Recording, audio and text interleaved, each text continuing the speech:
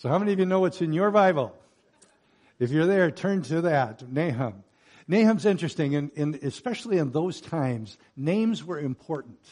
The meaning of those names in the Hebrew always seemed to have a real impact on the people who were named this and that, and God seemed to always pick people to do something for Him in terms of ministry, and their name seemed to be relevant almost every time.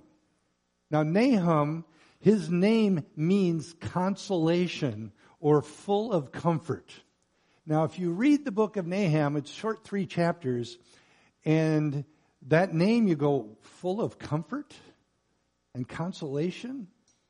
If you read it, that name only works that way for certain people.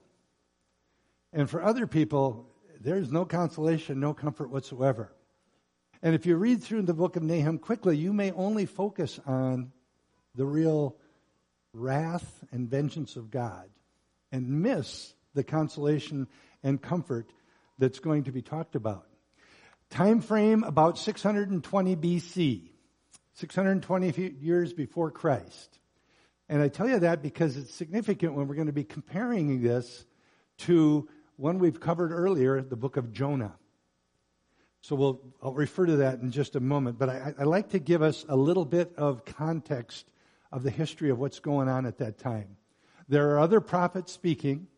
The nation of Israel has been divided into 2 parts, as we said last week. The northern part was called Israel. The southern part was called Judah. And Israel had already been conquered by the Assyrians. The Assyrians were the power of the day.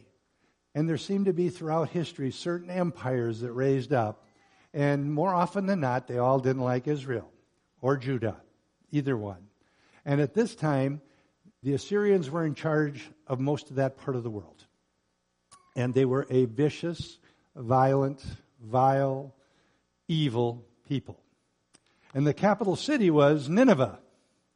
And if you remember a few weeks ago when we talked about Jonah, Jonah was sent to Nineveh, the same city. So this place, this empire, as I said, had already conquered the northern kingdom, and they were constantly harassing Judah, the southern kingdom.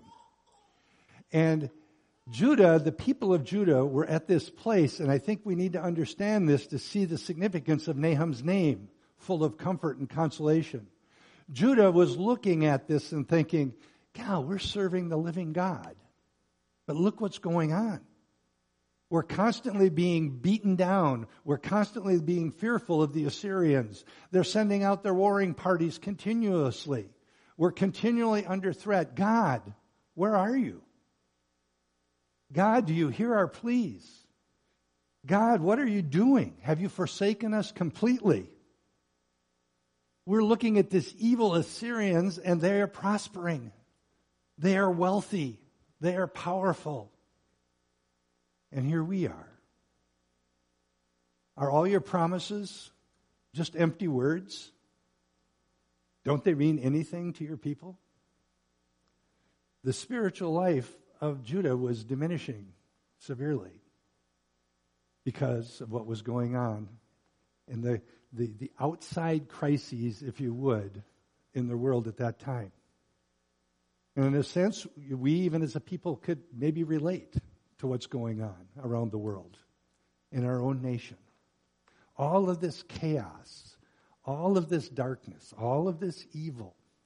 And yet, that seems to be prospering, while God's people in the church, spiritual life even seems to be diminishing. So when this prophetic word of Jonah, when Nahum is raised up, this is what he is being raised up to speak these words into. And what he is really doing, he is speaking these words to Judah, and it's as if he's saying, guys, it's been tough.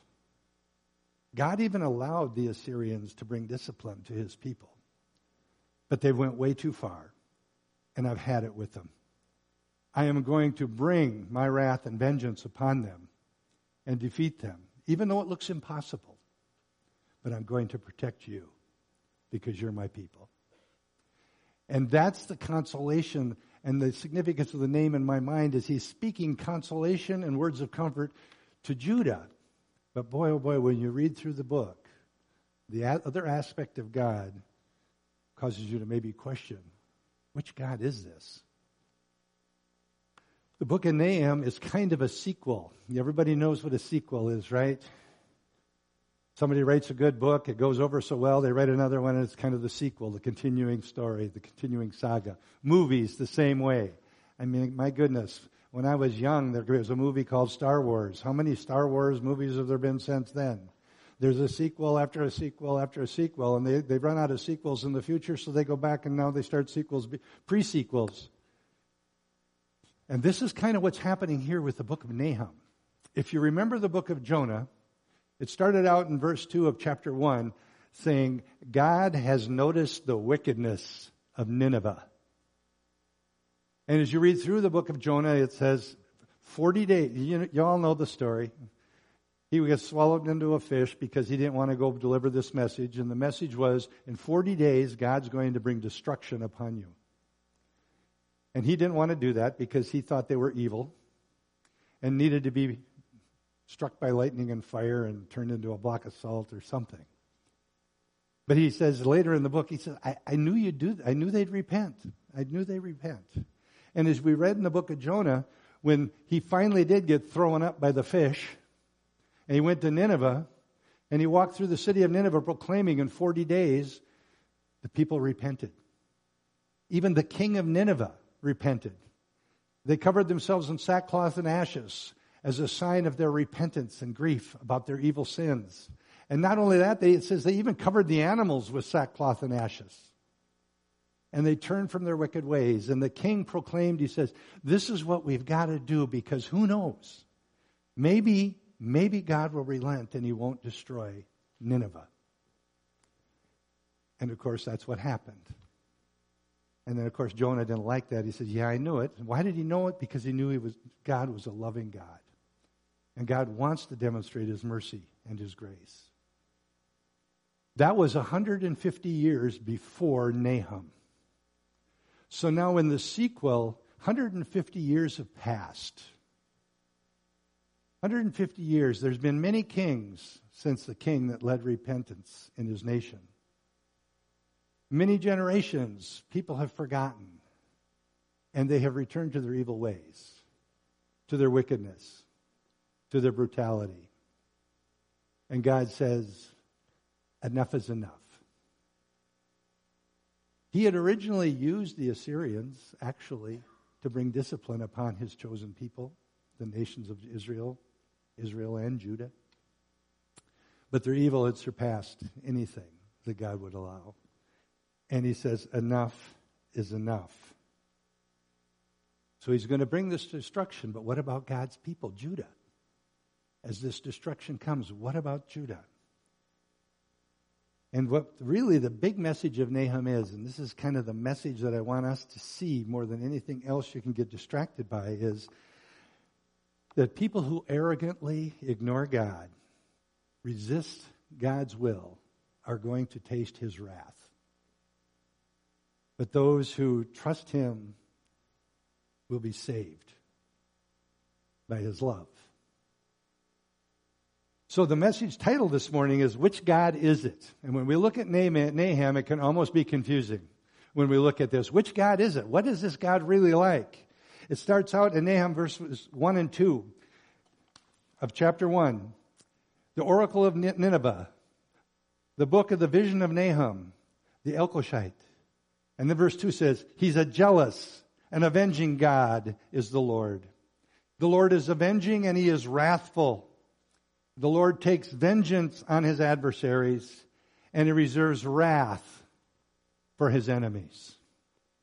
A vengeful, wrathful God.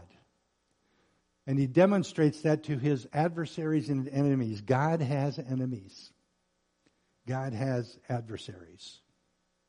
And he's very clear that one day his wrath is going to come upon those who willingly and arrogantly reject him. And that wrath is going to be complete. He's a jealous God. an avenging God. God's jealousy in one sense, he can be jealous for his people. It's a good thing. He loves his people. He's jealous for his people. He wants his people to worship him. He wants his people to be blessed. He's a very jealous God. But also on the other side, his jealousy, when it's jealous for his people, those that are tormenting and attacking his people, his rage, his vengeance will be manifested. God will protect his people. And in verse 3, all of a sudden, the next verse says, the Lord is slow to anger. He is great in power. And the Lord will by no means leave the guilty unpunished. In a world, in a storm, his clouds are the dust beneath his feet. The Lord is slow to anger. He is great in power. It's like, which is he? Is he vengeful? Is he wrathful? Or is he slow to anger? Is he a loving God? Is he a kind God? He had shown mercy to Nineveh 150 years before Nahum. He was slow to anger. His mercy was demonstrated instead of his wrath. 150 years have passed. And now we see this vengeful God who is going to bring wrath upon his enemies. But right away in verse 3, he's slow to anger. Brings to mind the words of Jonah. I knew it. I knew it. Why did he know it? Because he knew the kind and merciful and loving God. And he knew if the people repented, he would be long-suffering and patient with them. And he had waited, and he was patient for 150 years. Verse 7, still in chapter 1, it says, the Lord is good. He's a stronghold in the day of trouble. And he knows those who take refuge in him. He's vengeful, he's wrathful, filled with wrath, jealousy. But he's good. And what he's saying here, even in the midst of his judgment, when his judgment comes, he will protect his people. He will be a stronghold even in the midst of him pouring out his judgment. He will be a stronghold when evil is all around us. He will be a stronghold when we are under attack by the enemy. God will protect his people. And I think these are words and things that were not only true for the time of Nahum and the ministry he was in specifically for Judah, they're also true for us. We are surrounded by evil. Evil seems to be abounding and succeeding and winning. Even in our personal attacks, when the enemy comes against us, when we are going through troubles and darkness and difficulties, not necessarily because of our own personal sin, but because we live in a sinful world. There's darkness all around it. God is a faithful God. He is a stronghold. He's a strong tower. He's a safe place. He will rescue and protect his people. So what kind of God is he? Which God is he? The vengeful, wrathful God or the long-suffering, good God that we all want to talk about? Well, the answer really depends upon us. The answer depends upon the people. And in this case, we have two different groups of people, Judah and Assyria. Which type of God is he? It depends on them. It depends on what your attitude or view of God is and how you respond to him because of that attitude and view. Is he truly God? Is his word truly the word of God? Are his promises true, and is he faithful to his word? Or do we believe the lie that it's all about us? Whatever we want to do, whatever makes us feel good, do it. What's our view of God? That will determine which God it is. If we view God as a kind and loving God, but yet he is the sovereign God. He is our creator God. He is a God worthy of awe and wonder. He is a God who sacrificed his son that we might have life. And he asked us to surrender our lives to him. Not that we have less of a life, but that we may have the fullness of his blessings as we surrender our lives to him. To that kind of person, he is that God who is patient, long-suffering, good.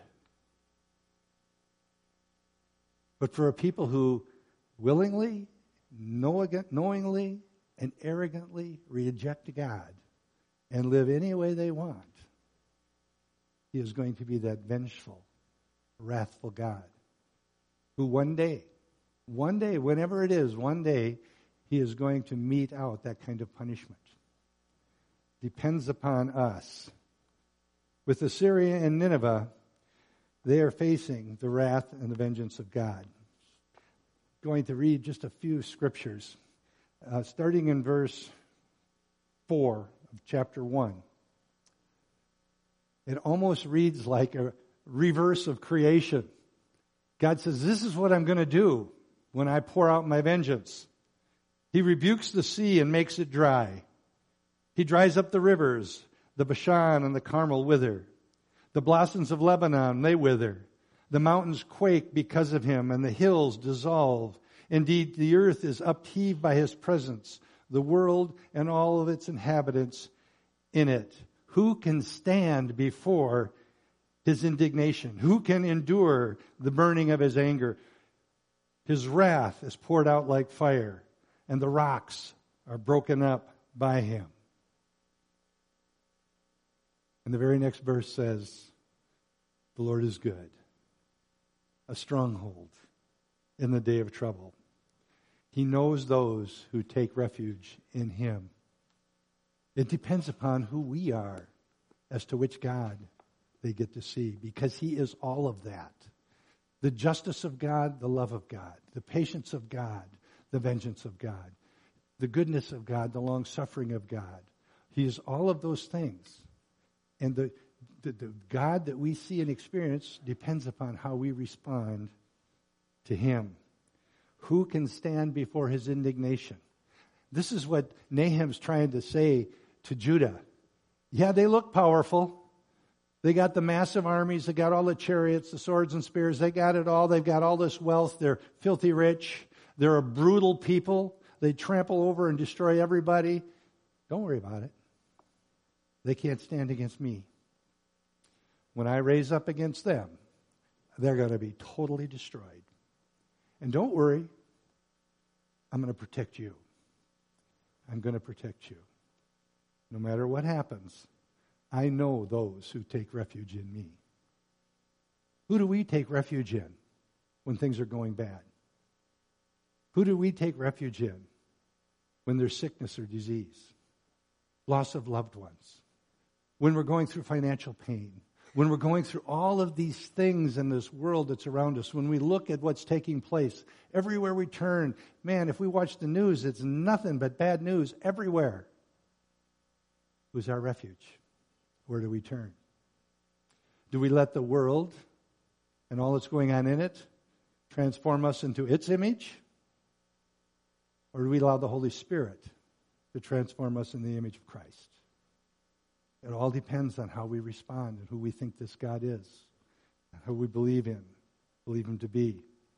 He knows those who take refuge in him. In verse 8, it says this, but with the overflowing flood, he will make a complete end of its sight, and he will pursue his enemies into darkness. He's not going to give up. There is no escape. When judgment comes, his enemies, there's no place to hide. He is going to pursue them when judgment comes. That is why we do not want to be enemies of God. We want to be children of God, friends of God.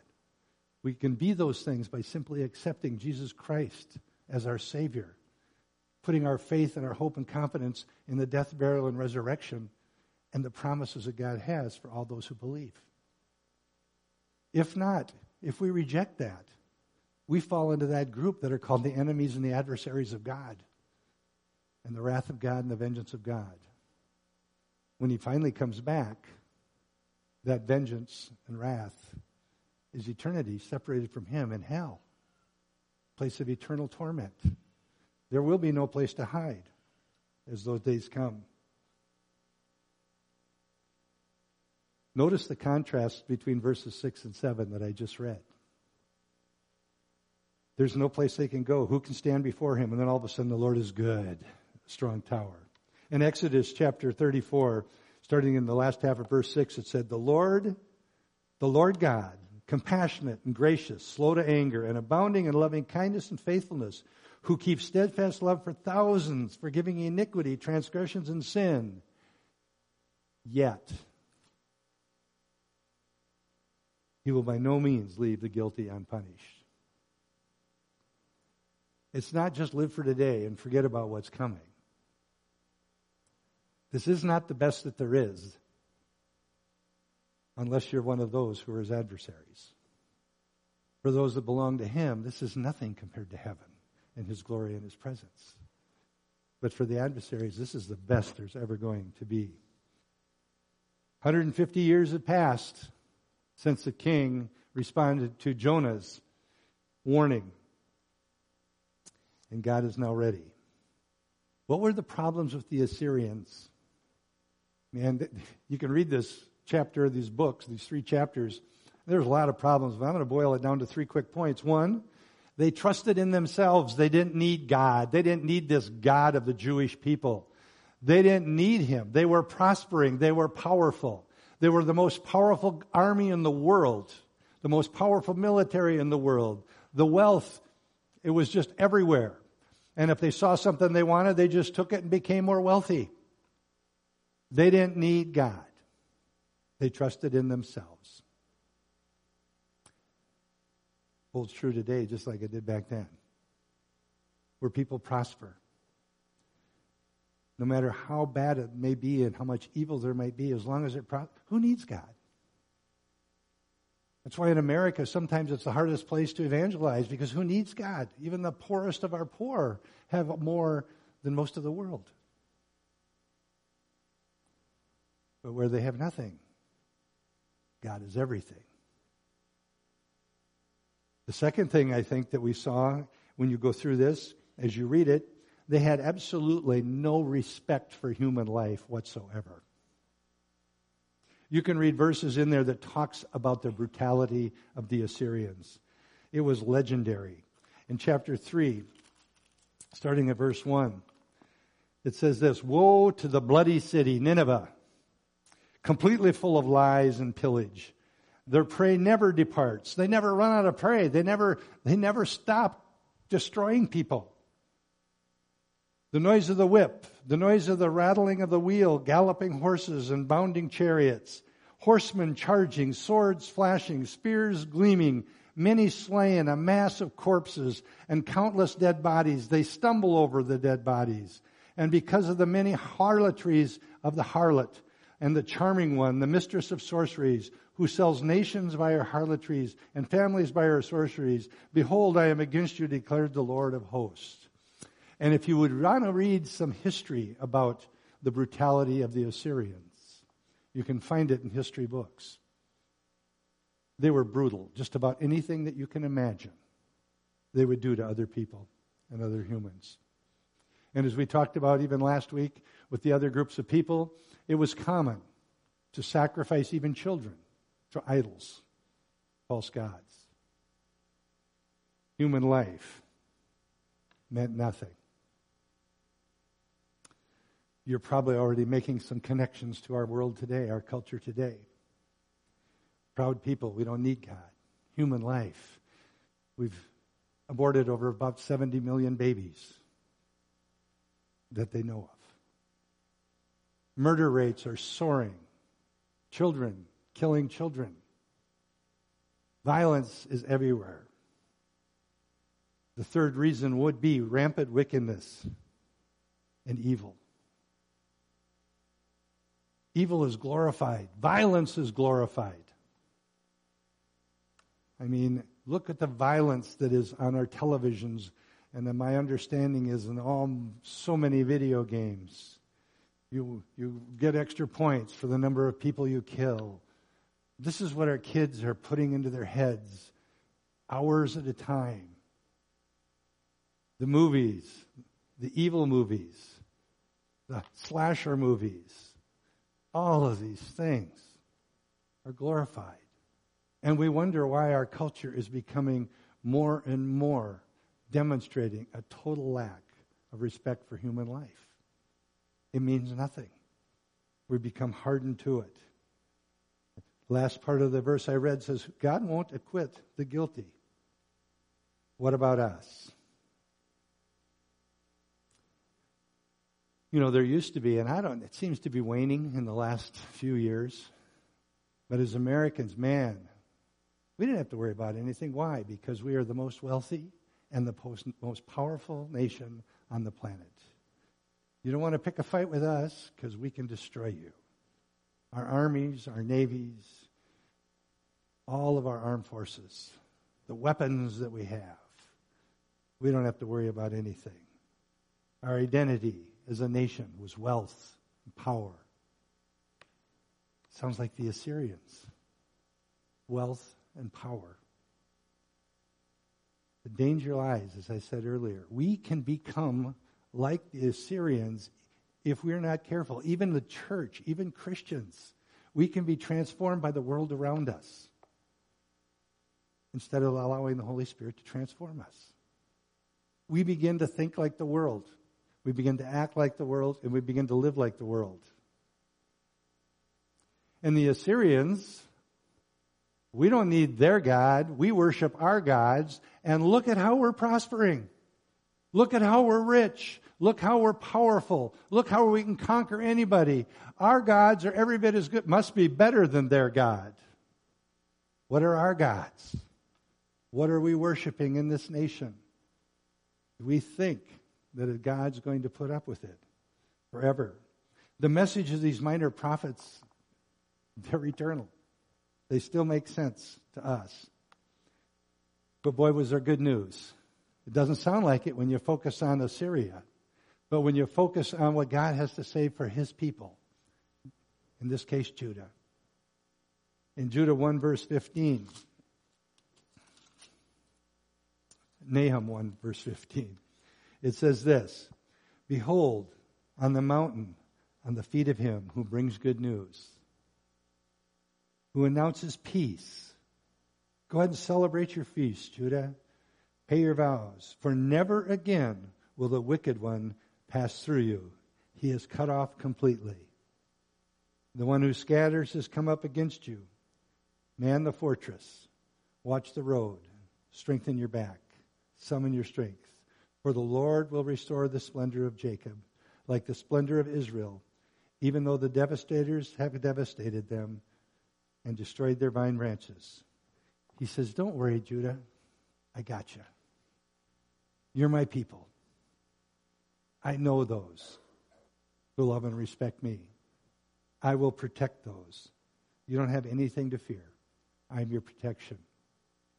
Those are words that we need to be able to rely on and remember when our world is collapsing, our personal world when it's collapsing, when the things that we are facing seem like mountains that there is no way we can scale them.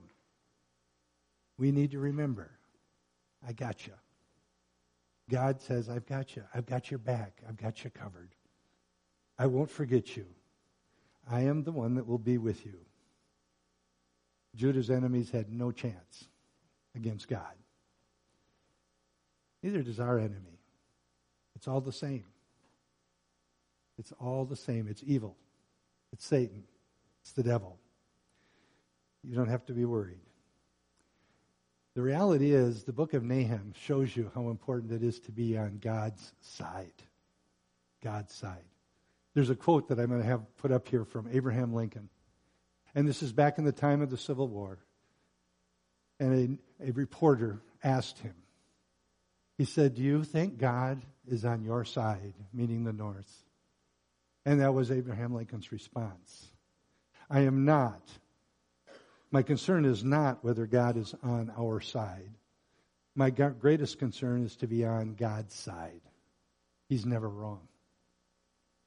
Whose side are we on? Whose side are we on? Are we on God's side? You know, sometimes we can somehow or other think that God is only on our side when we win.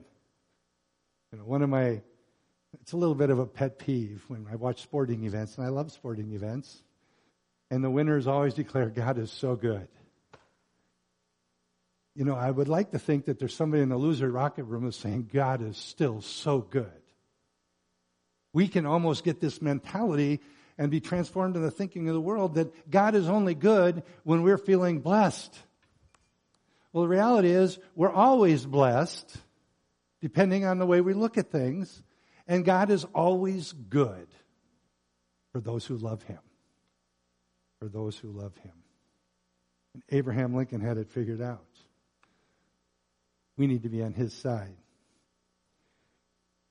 So the book of Nahum showed us a few things. One, no matter how bad or how dark things look on the outside, God's got it. We don't have to live with a defeated attitude in this defeatism that's so prevalent, because we have the promise in the Word of God that He is in control. And it's so easy to become defeated when we look around, see what's going on all around us, or when things that appear to be tragic things happen in our life, and they are tragic. But God's in control. God watches over His children. Do we believe it? He's watching over us even now. And sometimes we have this attitude that I'll feel better when I get even. Anybody ever have that attitude? I'll show them, then I'll feel good. The reality is God says what? Vengeance is His. And if we understand that's what allows us to live out what God commands us to do. Remember that we are commanded to love our enemies. When we realize that whoever they are, whatever they've done, they're accountable to God. And there's going to be consequences. But we are able to live it out, the command that He has. In Romans 12, and I'll close with this verse. Verse 19, it says, "Never take your own revenge, beloved, but leave room for the wrath of God. For it is written, 'Vengeance is mine, and I will repay,' says the Lord. But if your enemy is hungry, feed him. And if he is thirsty, give him a drink. For in so doing, you will heap burning coals on his head. Do not, be overcome by evil, but overcome evil with good." We can be so free of that enemy, knowing that God's in control. And whatever justice needs to be meted out, He'll do it, not us. The big message of Nahum: those who arrogantly ignore or resist God will taste His wrath. But those who trust Him will be saved by His love. Let's close in prayer. Heavenly Father, we thank You and praise You that Your wrath will not fall upon Your people. The fullness of Your wrath, God, You will provide a place of shelter. And You are that place of shelter. You are our stronghold. You are our strong tower. God, though all those around us may laugh, mock, or ridicule, we have our confidence in You. Knowing, God, that You are in control, that You are faithful, You are trustworthy, and that You love us. And God, forgive us if we ever have an attitude that we want to mete out vengeance or punishment. Help us by Your grace to love our enemies,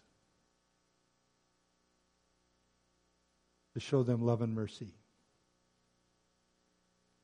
knowing that if vengeance is required, You will be the one, because You are a just God, and we are not.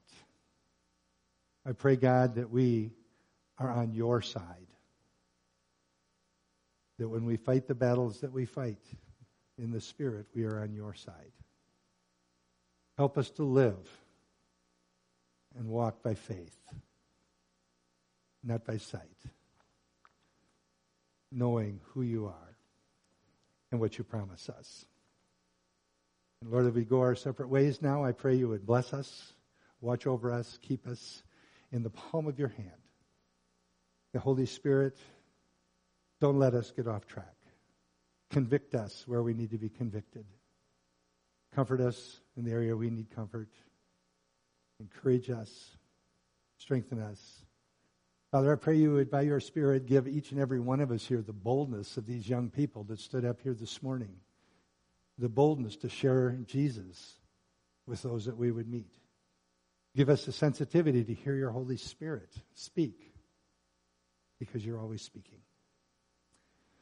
But pray as we go, God, we go as your ambassadors this morning. Spreading the good news. Increasing the kingdom. All for your glory. We ask all of these things in the precious name of Jesus. Amen.